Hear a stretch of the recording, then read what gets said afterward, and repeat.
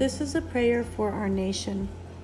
Father, your word says that if your people who are called by your name would humble themselves and pray, that you would hear from heaven and that you would heal our land.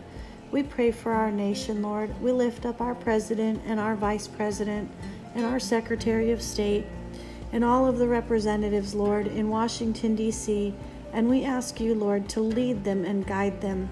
Your word says that the king's heart is in the hand of the Lord, and you turn it whithersoever you wish.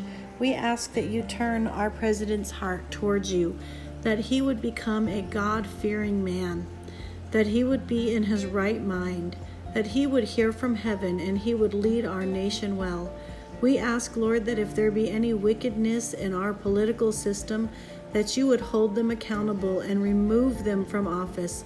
Lord, give us presidents and vice presidents and secretaries of states and representatives that will represent us well. Give us ones that will yield their ear to you, Holy Spirit. Protect them from the evil one. Protect them from the temptations.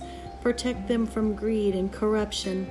Open their eyes to the right way to go and the right thing to do, and make them strong and very courageous in doing the right thing. We ask this, Lord, in Jesus' name.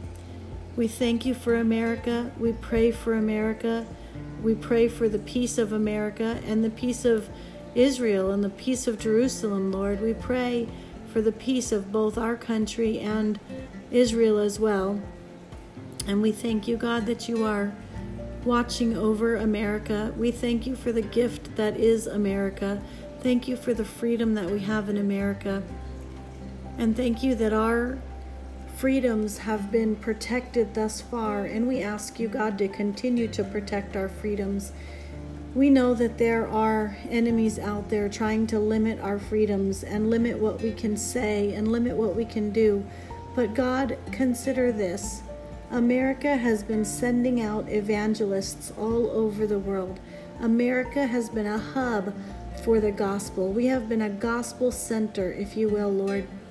And consider that, Lord. You said that our labors are not in vain, but that you are a rewarder of those who seek you and a rewarder of those who do good deeds.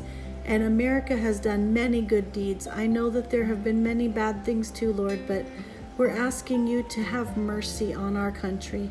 Have mercy on our officials. Have mercy on the people, Lord, and uphold America with your righteous right hand. Let us continue to be the land of liberty, the land of the free, the land that can praise you openly and have churches all over our country and preach the gospel and receive the good news of the gospel and send people out into all the world to receive Jesus. Let America become stronger and stronger, God, even though the wicked one is trying. Let America rise up again. Let America rise up to the top again and send out more missionaries and more evangelists and more apostles and bring more people into your kingdom, God. Let America continue to prosper. Give her great prosperity, Lord. Thank you for making our oil wells rich with oil. Thank you for making it available for us to be able to get the oil from America and use it so that we don't have to be dependent on other countries. Give our leaders discernment in that area, God. And if there be any wicked leaders that are coercing them or blackmailing them or anything like that, Lord, let it come out in Jesus' name. Let what is hidden be made known.